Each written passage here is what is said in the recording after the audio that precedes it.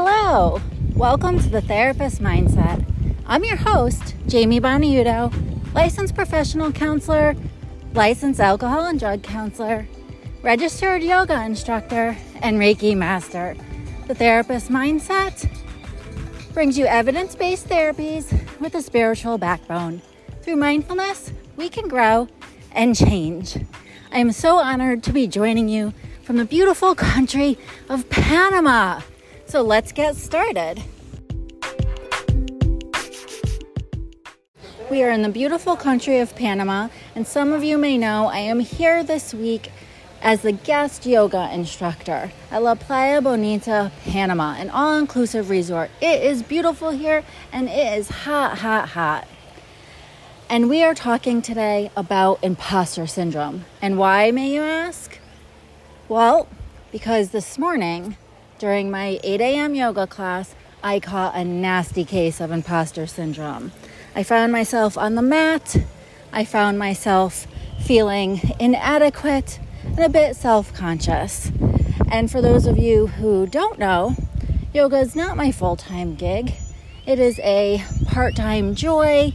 I have said numerous times in my life during crises and times when I was struggling and feeling challenged with life that yoga has saved me. And I just want to share it while traveling the world. Share yoga and show gratitude while traveling. So here I am in Panama, and I felt like such an imposter. And what is imposter syndrome? Imposter syndrome is when relatively competent people who are good at what they do, feel fraudulent, inadequate, or lack confidence. And how does that happen?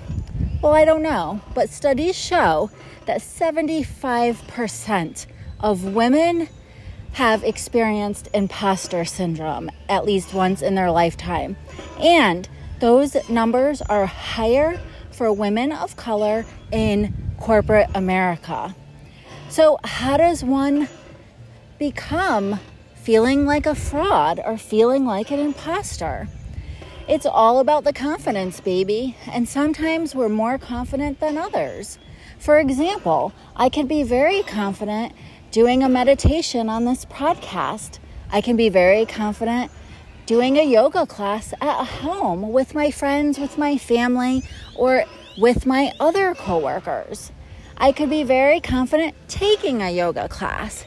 But here at the resort, for some reason, that confidence creeped up on me and pulled me into this negative self-talk loop around not being good enough and feeling inadequate.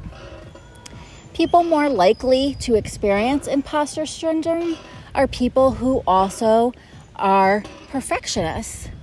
People who may feel like if it's not perfect, they failed. Now, typically that's not me. I'm definitely not a perfectionist, but research shows that perfectionists experience imposter syndrome more often than other people. And people who are what we call the experts experience imposter syndrome more often than others. And what are the experts? The experts are people who do a lot of research. They read every review, they look at every ad. They're people who really would spend a lot of time researching and preparing for what they're going to be doing. So what do we do about it? Well, here are some affirmations that I decided to use to combat this imposter syndrome.